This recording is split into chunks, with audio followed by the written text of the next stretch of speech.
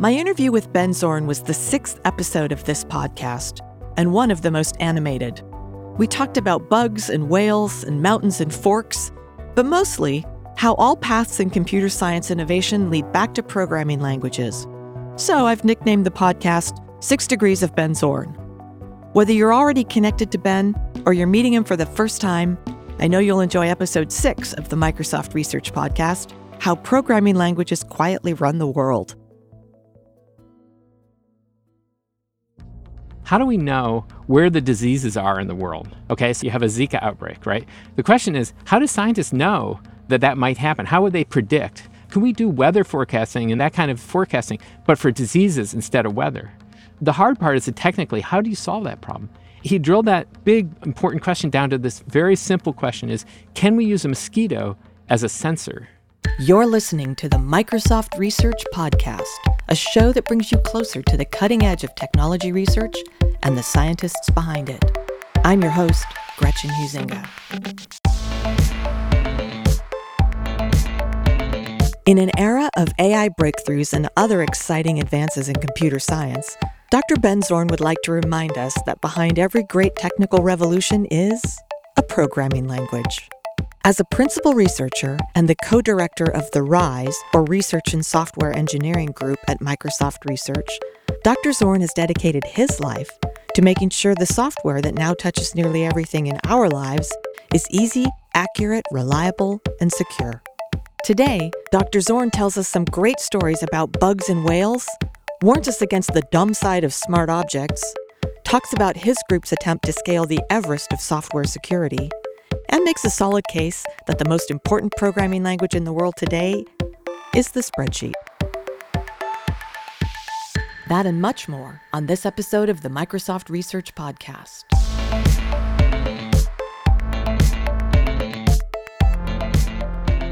So let's actually start by setting up the framework for what we're going to talk about today. Mm-hmm. What exactly do the London whale and a better mosquito trap have in common? So they seem very different. But in the end, I think if you think about the world that we're in now, software plays a key role in our lives, in everything we do. And so the thing that connects these is that they're fundamental challenges, big problems. But at the core of solving those problems is the ability to use software to actually attack the problem and make it better. I work in the field of programming languages, and we really think every day, we go to work thinking, what do we do to make software better? If we make software better, then we can make all the things that depend on software better. Yeah, so what about the London whale? What was that situation? One of the things that's important to understand is much of the finance world runs on spreadsheets. And spreadsheets capture a lot of interesting information from banks, information from stocks. The London whale was one of these traders at JP Morgan, and he had a spreadsheet, and he was looking at how much volatility there was in a particular stock. And the reason they called him the London whale was because he would make enormous purchases, $1 billion. Hence literally. Whale. Yeah, the whale. So he did this. And unfortunately, in the spreadsheet he used, there was a bug. And so he thought the volatility of a particular stock was much lower than it really was. And so he bought it thinking, okay, it's going to stay stable. When in fact, it swung and it went way down, and he lost literally billions of dollars. And so this was a human making a decision, but the decision was basically based on a spreadsheet. And that's again, we're back to software. That's the fundamental thing that links these together is the bug in the software made him lose all this money and then all the consequences. I mean, the company lost $900 billion in a lawsuit, essentially, because of that. Right. So what about mosquitoes? Okay, yeah. So let me talk about that. I think one of the things I really, really enjoy about working at Microsoft is the ability for people to have a vision and attack that vision with their heart and soul. And I had an incredible researcher working with me. His name is Ethan Jackson. And he wanted to solve an important problem. And it wasn't a problem about money or et cetera. It was really a much more fundamental problem, which is how do we know where the diseases are in the world? Okay, so you have a Zika outbreak, right? The question is, how do scientists know that that might happen? How would they predict? And so in his mind is, can we do weather forecasting and that kind of forecasting, but for diseases instead of weather? The hard part is that technically, how do you solve that problem? He drilled that big, important question down to this very simple question is, can we use a mosquito as a sensor? So can you take a mosquito and look at what it's eaten in its meal? That blood contains viruses, and the viruses will tell you what diseases are present in the current environment. that took him on this incredible journey where he met with, disease experts. He met with insect biologists, mosquito experts. He worked with field biologists to understand what their process was. How do they go now and find out where the mosquitoes are, what kinds of things are happening with mosquitoes. But the thing that he connected, you can think of this as connecting the dots. He connected mosquitoes to the cloud. So in particular, it's not just that you catch a mosquito. It's also that you have to figure out what its DNA in the blood that it ate was. And that requires you to do gene sequencing, and it requires you to do it at scale. And so he built a trap. The project is called Premonition. The device that they created was a very, very specialized mosquito trap. And the idea is that when you catch things in the trap, you catch these very pristine mosquitoes, and then you sequence their DNA and you send that to the cloud. And in the cloud, you decide, what did this mosquito eat? Does it have Zika? Did the animal that it bit have Ebola? And with those answers, you can then say, well, in this region, we caught a mosquito that had Zika, or we caught a mosquito that had Ebola. And in the process of sort of asking this question and finding answers, he had to explore all kinds of interesting problems. In fact, he revolutionized the ability of field biologists to collect data about mosquitoes. This new trap, it tells you things like when this mosquito was caught. So now they can understand over the period of a day when certain types of species of mosquitoes come out. He knows the temperature. He knows the sort of environmental conditions around the behavior of the mosquitoes, which they'd never measured. Another thing he did, basically the mosquito trap leverages machine learning.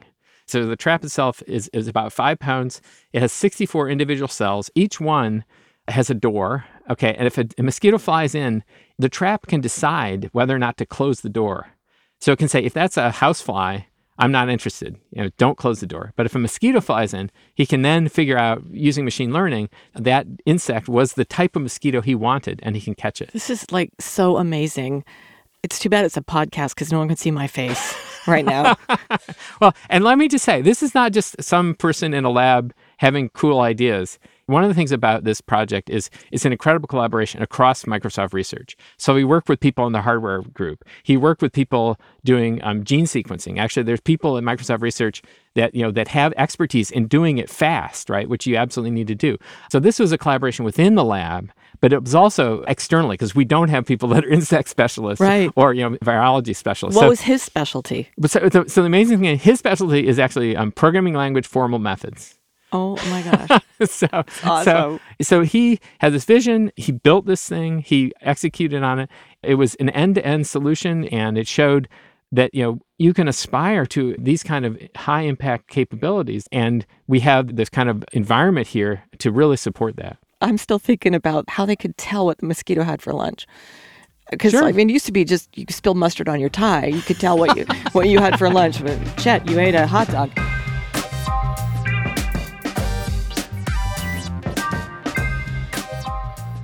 When people get excited about going into computer science today, but they think maybe this will be my career, they're often attracted by the kind of buzzy, hot things like machine learning, deep learning, AI, whatever.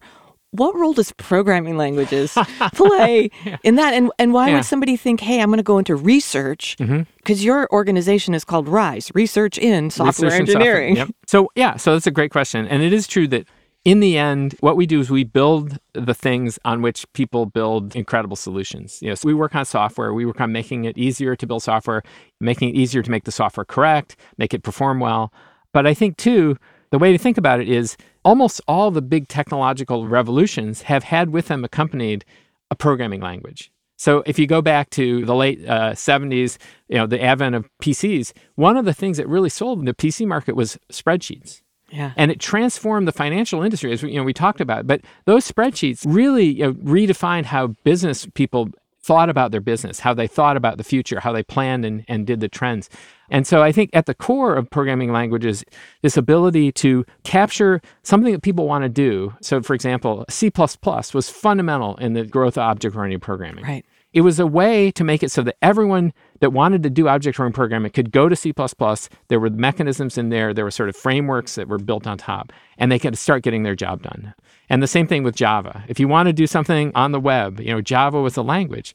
One of the reasons that these things are successful is because lots and lots of people start programming in them right away because it opens up a new frontier for new developers, for new business opportunities. And even lay people, I mean, WordPress things, you can go into the HTML and... That's right. Yes, absolutely. Markdown, the ability to combine the presentation, and again, with computation, you can embed JavaScript into web pages.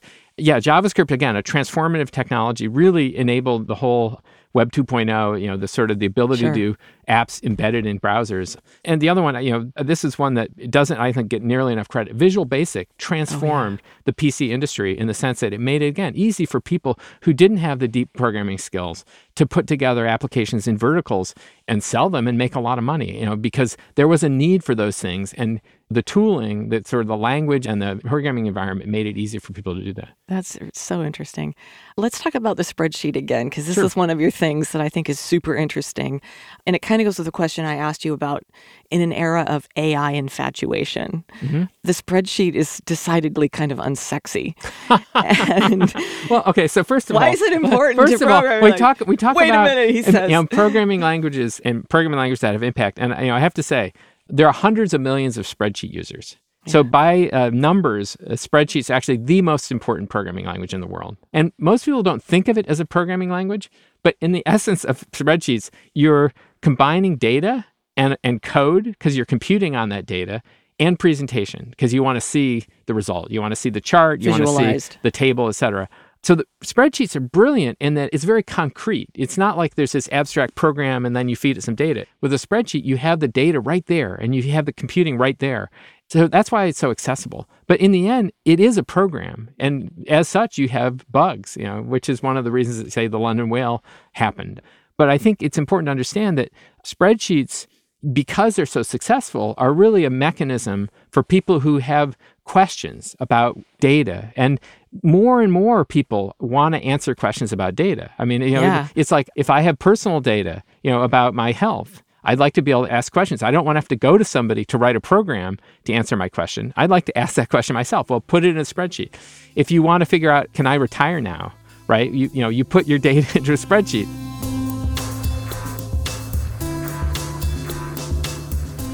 This brings up just like a host of questions, not the least of which is the Internet of Things, where you have all of these independently so let's say Microsoft is doing software and they do tests and verify it. And, I'm guessing that's not the case in a lot of things that are out there. So I'll talk a little bit about sort of the Internet of Things. One of the things I've had incredible fortune. I'm a member of the CCC, which is the Computer Community Consortium. And this is part of the CRA, which is an organization that represents computer science research to the federal government. The CCC is the part of the CRA that actually is tasked with thinking about the future, thinking about trends in computer science. And the part of the CCC that I've been most active with is called the Task Force on Intelligent Infrastructure. And it looks at this question of if we embed computing into infrastructure or into, say, the Internet of Things, how does that change the world? And how do we think about that world? And it goes to what I was talking about before about how every company now, to get an advantage, instead of saying, okay, we're going to make our toaster better, like mechanically, now it's like, how can we use software to make our toaster better? A smart toaster. A smart toaster. And you think about, for example, there's your doorbell. There's Ring. It's a big company now, and they sell you a smart doorbell. It'll show you video of who's at the door. You buy a Tesla. Well, Tesla is a ton of software. You're really buying software, right? Tesla sells you software upgrades, and they sell that to you. So that's, they basically converted selling a car into selling software, right? Yeah. The Internet of Things is amazing, though, and it kind of goes crazy. So, for example, there's a smart fork. So if you look online, there's a smart fork, and it's like, wow, but the fork has a processor in it, and it counts how many times you lift it. So you basically... I need this fork. So here's the thing, is that, smart objects, smart Internet of Things, they're relatively cheap. No one's going to pay $1,000 for a smart fork, right? They've got to get to market fast. Usually they're built on a software stack, which is open source. But the biggest problem is the level of scrutiny that people pay attention to with these things in terms of, are they secure? What levels of care are made in creating that software? Moreover, who's the fork talking to? Right. I mean, are they saying, hey, Ben's password is... Right. So here's the problem, is that fork, because by definition, because it counts things, it probably talks to some server on the internet. Right? And then I look at my wristband and say, oh, you've lifted that fork 100 times. I mean, somebody's talking, right? Right. So these things by definition are connected because they wouldn't be smart if they were just by themselves. And you don't necessarily know what software is running on them. And you don't necessarily know if somebody's compromised that software. So for example, I don't really want to have to worry if my fork is trying to steal my internet, my wireless password. Or letting people know you're not home. That's right. Yeah. Or it's the fork talking to the doorbell. Right. I mean, we didn't used to have to think, is my fork, trying to steal my password? But now we do, because if you buy that smart fork, there's a possibility. And we are in a transition with the Internet of Things where there's sort of two classes right now of quality in software. There's certified software like aircraft software, on a plane. Work. It is carefully checked, right? So you're pretty confident there. But then everything else, there's no checking, right? There's no level of certification. One of the things that I'm doing with the CCC is understanding what, at the federal level, what are the right things for the federal government to be doing in this space. And in fact, they are actively working. One of the models they're looking at is using an underwriter's lab kind of model. Yeah. So that instead of saying underwriter's lab says, this electrical appliance won't short circuit and cause a fire, they're basically saying, well, this device has reached some level of quality, which is better than just nothing. Does that include security, though? Yeah, I mean, well, it goes to questions about best practices. And they're fundamental questions like, how do you update? Like, let's say you have a device and then it's got a bug. We know about Windows Update. We know that, we see PC updates frequently. But how many people update their fork, right? I have never updated my fork. So the question is like, that's a problem, because if there is a security vulnerability and you don't update it, then your fork is vulnerable forever. Can you get a fork patch? Exactly. And in fact, this is not just hypothetical. One of the things that happened about a year ago was people had bought video cameras on the web, and it turned out that a hacker figured out that many of the passwords on these video cameras could be guessed. So it turns out they actually hacked about 100,000 or more of these cameras. Okay, so first of all, if you have a web camera and somebody's hacked into it, how would you even know? So that's the first problem, right? There's so much I don't know. But the second problem is the person who hacked this leveraged all of these 100,000 or more machines to do a distributed denial of service attack. What that means is that they had these cameras all send packets to a particular website to make it so that no one else could access it. And with 100,000 things, you can really shut things down. Sure. And this was a problem last year. One of the things that happens with the Internet of Things, with this emerging presence of lots of devices without security, or with less understanding about how the security works, is that you can have these emerging attacks based on large numbers of devices. The scenarios you've painted are common in that people click agree on an app for convenience, right? Sure. They don't even know what they're... Right, yeah. So there's two kinds of problems. One is a problem where there's a bug in the software and somebody exploits that bug. It's doing things it was never intended. There's another problem, which is the software itself, say an app on a phone, has privileges that it doesn't really need. When it says, here's 10 things I'm going to do if you want to use me, how do you know what things it really needs? Not only that, it's a binary option. I either say yes or no.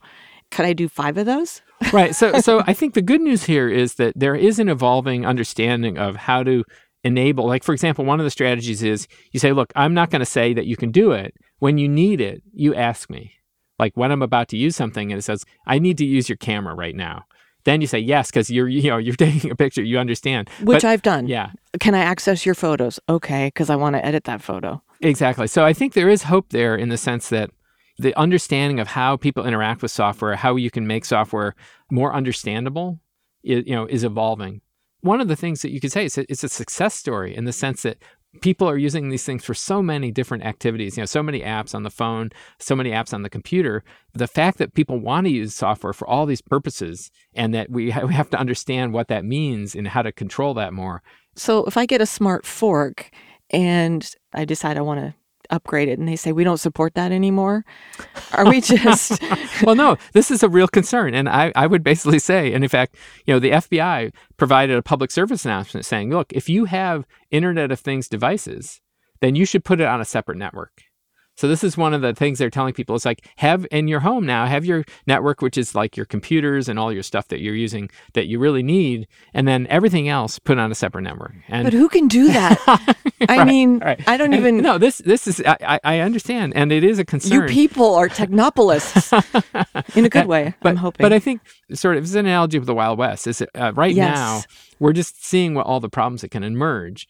Over time, I think, for example, wireless routers might actually have these two networks sort of automatically, configured in such a way. In fact, even now, I think routers will give you guest networks, but you have to know to use them, and you have to understand, the configurations. Right, listen, you need to be Wyatt Earp in this Wild West. The Wild West. So let me talk a little bit about a strategy we can go toward that. So there's a project in the group. It's called Everest. Which group? In my group, Rise. Okay. And what they're trying to do is think about not just writing software, but writing software so that it's fully verified. So what does that mean? Actually, fully is too strong a word, but verified for important properties.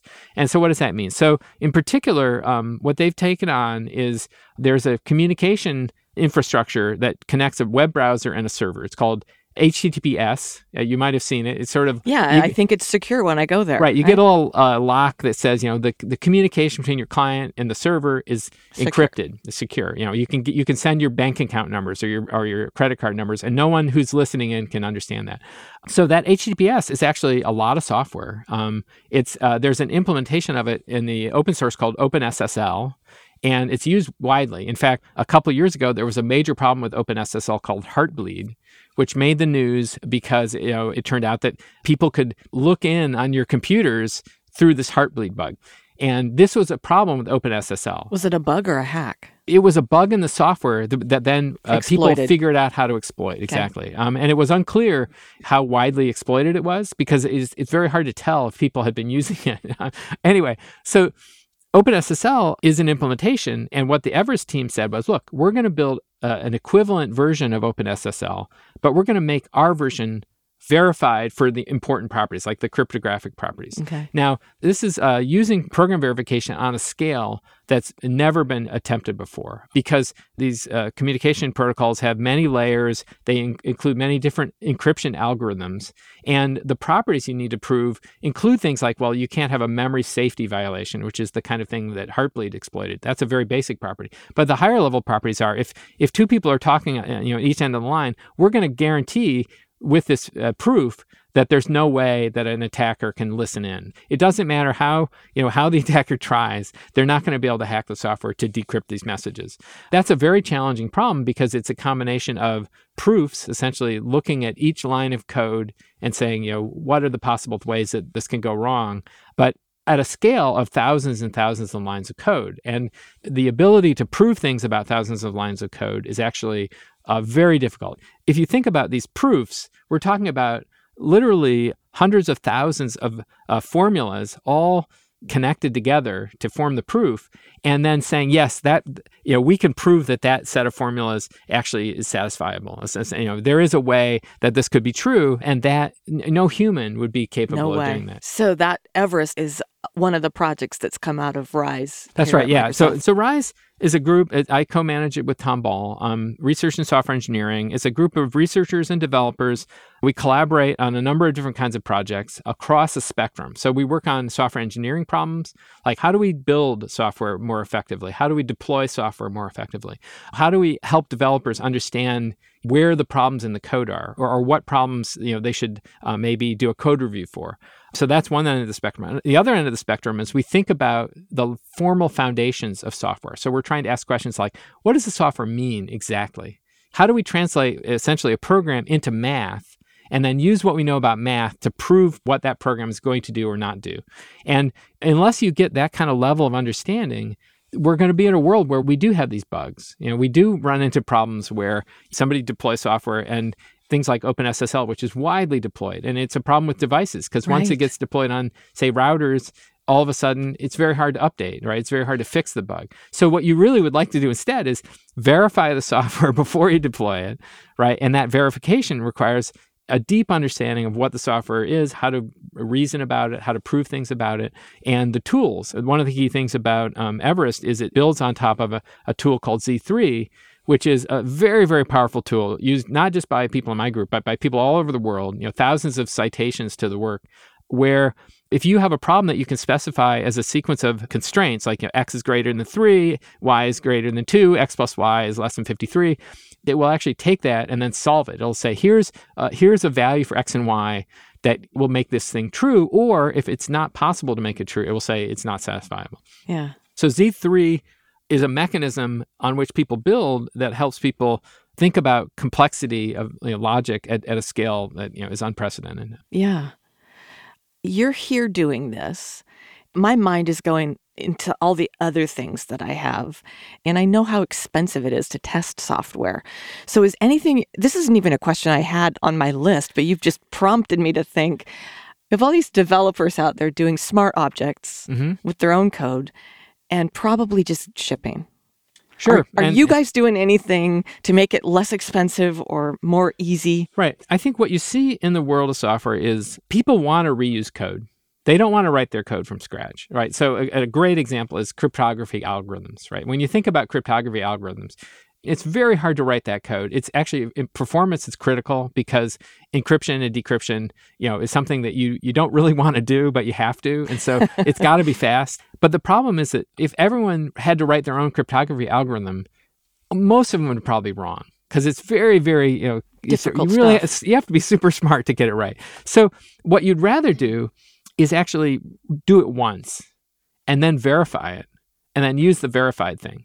And everybody could use that verified thing. I mean, one of the nice things about open source is once it's available, there's no barrier. So what we're trying to do with Everest, actually Everest is an open source project. We're trying to build bigger and bigger components that people can use and reuse instead of having to try to do it themselves.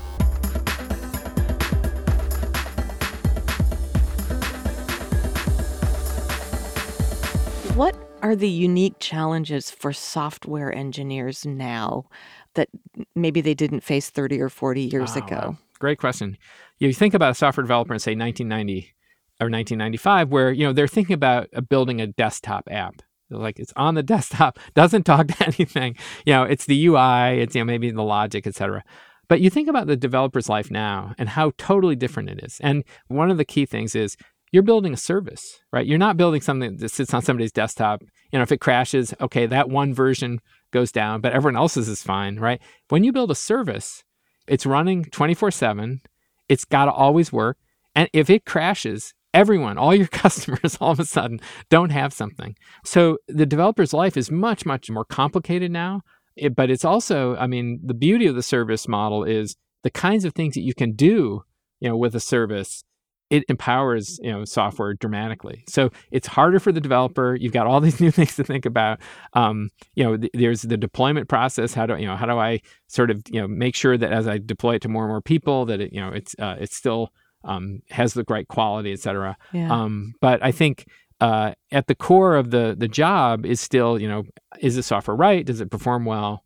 And is my customer happy? I would imagine that's one of your major goals in Microsoft Research Rise. Absolutely. The whole investment we have, I mentioned we talk about software engineering, so that's the process of building software. Talk about formal methods, that's really figuring out what the software should be doing and making sure it's doing that. And I think another part is actually helping developers. One of the really successful collaborations we've had in MSR in my group is that we have a really talented individual, Mark Marin, who worked on something called time travel debugging. Okay. So let me say go there. A few words about this. So time travel debugging, this is a vision that developers have had for years and years, which is if there's a bug, or if there's a crash or something, instead of like starting over and seeing what happens, I really just want to step back one step, back in time. Sort of what happened that got me here? Technically, that's a really hard problem because to do that, you have to actually remember everything that happened between when the program started and when it crashed. And so even though this has been a vision for many years, actually giving it to developers to use in a practical way has never happened. Now, this is before Mark Marin and time travel debugging. So Mark basically said, look, in JavaScript, which is a very widely used language, we can build a mechanism inside the JavaScript virtual machine that captures enough information efficiently enough that now we can enable developers with that go back button.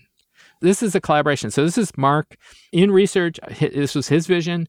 But he said, look, it's not going to just be enough to write a paper. I want to make sure that this is actually in Chakra, which is the Microsoft JavaScript virtual machine. So he went to the Chakra team, he talked to them, he sat with them. And at this point, time travel debugging is now part of the open source Chakra release. That's really inspiring to know, because it feels like a common theme I'm hearing is that people are talking to other people, seeing how can they bring in expertise from other areas within different groups, even in the research group. Right. And no, absolutely. And one of the things that I think that's really exciting is, with especially with the success of AI, is it opens up new collaborations, interactions with groups that we didn't used to interact as much with, partly because of these questions I mentioned, but partly because, it's always exciting. And, every time you have this kind of shift in the way people think about the complexity, there are new problems they can solve, new ways to solve it. One of the things that's really exciting about the AI technology is it does change what it takes to build these models. If you say, well, I need a developer to write the code, that's one thing. But if it's I need labeled examples to train, that's a totally different set of skills. That's hard. And it changes who can do it and how you do it. And so every time these changes happen, it's a new cycle, and we get to do all these fun things again. Right. That's so interesting. Well, listen, let me wrap up with asking, because I'm really interested about who comes here. Sure. What do you look for in somebody that you would like to come here and work with you in Rise? Well, I think there's a couple things. I think we look for people who are broad thinkers that really, like I said, they go to the heart of the problem. One of the things we offer at Microsoft, which is really different than an academic experience, is we have incredible depth in the product teams. So, the product teams are dealing with real problems every day and sort of thinking in terms of, that's an opportunity for the people that come here, the researchers that come here. That's something that they just can't get in the academic world. You want people that embrace that they basically look as broadly as possible at sort of how they can impact, the world, the company.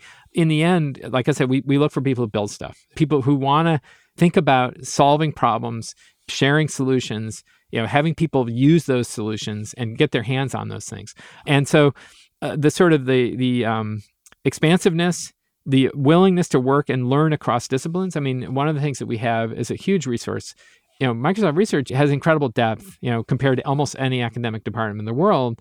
If you're here and you don't step across the hallway and start talking to people doing things, very different than you, that's just a missed opportunity. Right. So I think those are the kind of things that resonate when I look to hire people. Obviously, we have a lot of visibility in the academic community for the things we have done. People come to us with an understanding of the kind of expertise and the kind of strategy we use to solve important problems. Something like Project Everest is a great example where security is incredibly important. It has an enormous visibility. It's an expedition, which is basically a multi-lab effort. So it's not just people in Rise, it's people in Cambridge. You have Sherpas? Yeah, right. So it's a team effort. But I think one of the things about that is it reflects an understanding this is such an important problem, and it's not just an important problem for Microsoft, it's an important problem for the world. And in fact, understanding how to do the process and understanding what tools are needed and, what can and can't be done, is really going to be very important for the whole software ecosystem in the next 10 years. The fun thing is that, every day is a new day. We get to have really exciting collaborations. It's a dream job. I mean, it's one of those things where working with the talented people that I work with every day is the best possible thing you could imagine. Ben Zorn, you're a rock star. To learn more about Dr. Ben Zorn and the wide, wild world of programming languages, visit Microsoft.com/research.